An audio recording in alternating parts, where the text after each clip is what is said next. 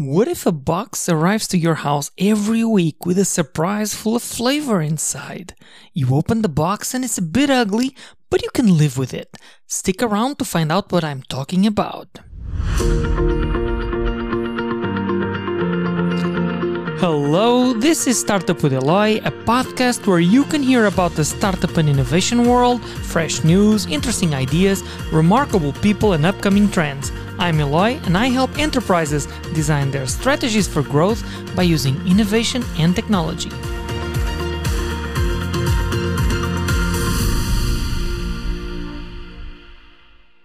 Subscription boxes that arrive every week or month at your home with some content are no news. You have wine sellers that are doing it with their curated wine selections. You have shaving and grooming products for men, the most famous one being the Dollar Shave Club. You have pet products for both cats and dogs. And you even have socks delivered to your house. Well, they are very original with their names, I might add, with names like Say It With a Sock or The Hole in My Sock. I'll have these and several other examples for you in this episode's description. But the one I would like to talk to you about today is Misfits Market, a provider of a subscription box service used to reduce the waste of food, and it's 20 to 40% cheaper than what you're used to. And how do they do it, you might ask?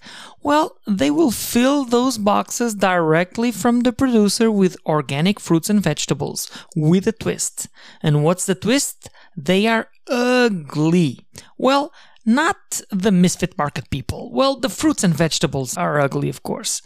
They choose some funny-looking fruits and vegetables that would otherwise not be sold to supermarkets that only buy gigantic, shiny, gorgeous-looking veggies regardless of whether they taste like cardboard or styrofoam. And please don't ask how I know how styrofoam tastes like. Let's just say I had an episode with a beanbag and he didn't survive. And what qualifies as a misfit vegetable or fruit? It's too small, or it's too big, or it's a bit lumpy, or it even has some cosmetic spots. They can still have some industrial utility like the pre-squeezed juices or the pre-made soups, but not all of them can be used that way, and a lot of it remains unpicked or it's thrown away simply because they don't look good. But above all, they have a higher purpose. They allow farmers to not use so many pesticides and genetic engineering to make their produce look good and instead focus on quality, flavor, and nutritious value. And if besides that purpose you're saving a lot of money, well, I believe it's a perfect combination. But why am I talking about Misfits Market? They've just landed an $85 million Series B funding round. Misfits Market was founded by Abi Ramesh, an Atlanta-born entrepreneur in his 20s that started this adventure back in 2018. He says that the idea came while on an apple-picking experience with some friends at a farm in Pennsylvania. When he was apple-picking, he got really bored and saw that a bunch of apples had fallen from the trees and were a bit hurt or had some spots on them. That's when he noticed someone actually coming along and grabbing those apples and putting them in a separate giant bin to be stored in a cooler. A little later on, he asked the farmer about what happened to those apples that he stored in the cooler. There were thousands of them, and he said that they didn't really know what to do with them, so they stored it for a little bit. They tried to sell them in cheaper farmers market, and what was left was thrown out or fed to the pigs. Funny fact, they now work with that apple producer. Well, that kind of waste had an impact on him and caused him to think on what could be happening on larger farms across the country. You probably never thought of it, but let's imagine a Royal Gala apple. Large supermarkets chains, they have strict rules on diameter and coloring of those apples that they send to the farms. If they don't fit those standards, they won't be bought from the producer, and he will have to find something else to do with them. The most common destination is waste, as the vast majority of farms don't have the infrastructure to constantly donate their produce to food banks. And these rules have existed for the past 70 to 90 years. According to the Food Waste Reduction Alliance, FWRA, fruits and vegetables account for 38% of all food waste worldwide. Food waste is defined as any solid or liquid food substance, raw or cooked, which is discarded, and it's regarded as a growing and widespread problem throughout the food industry. Can you imagine the amount of water or greenhouse gas emissions that could be saved if the production was more adjusted to the real consumption?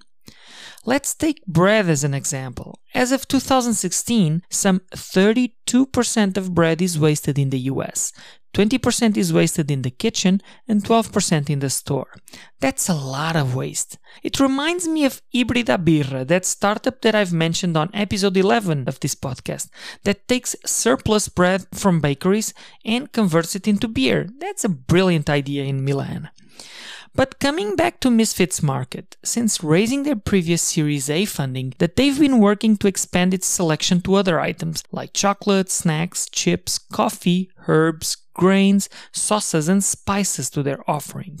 Where timing is concerned, they also benefit from the fact that their products don't have to go through the regular supply chain and pass through the distributors or grocery stores, as they send it directly to consumers.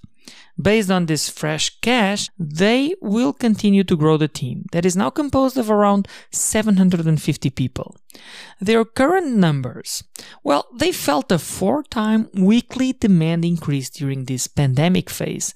They've jumped from 500 to 2,000 new customers a day, and they serve already more than 100,000 households, and they have a growing wait list.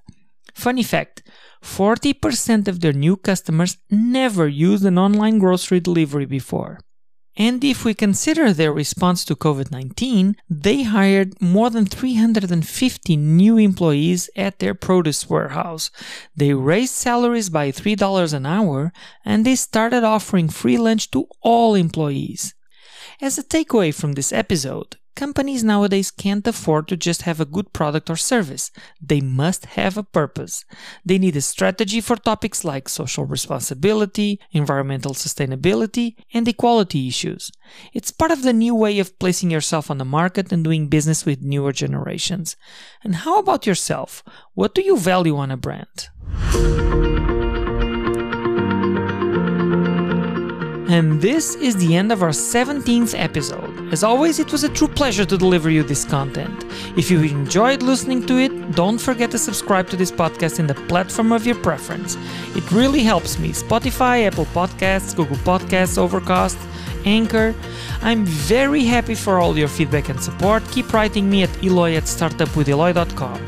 Today's episode features data from TechCrunch, Crunchbase, Statista, Wikipedia, and the company's own website. And don't forget that this podcast's content is just my opinion and no investment advice. Investing in startups is a risky business and you should consult an investment advisor. Thank you very much for listening and see you soon.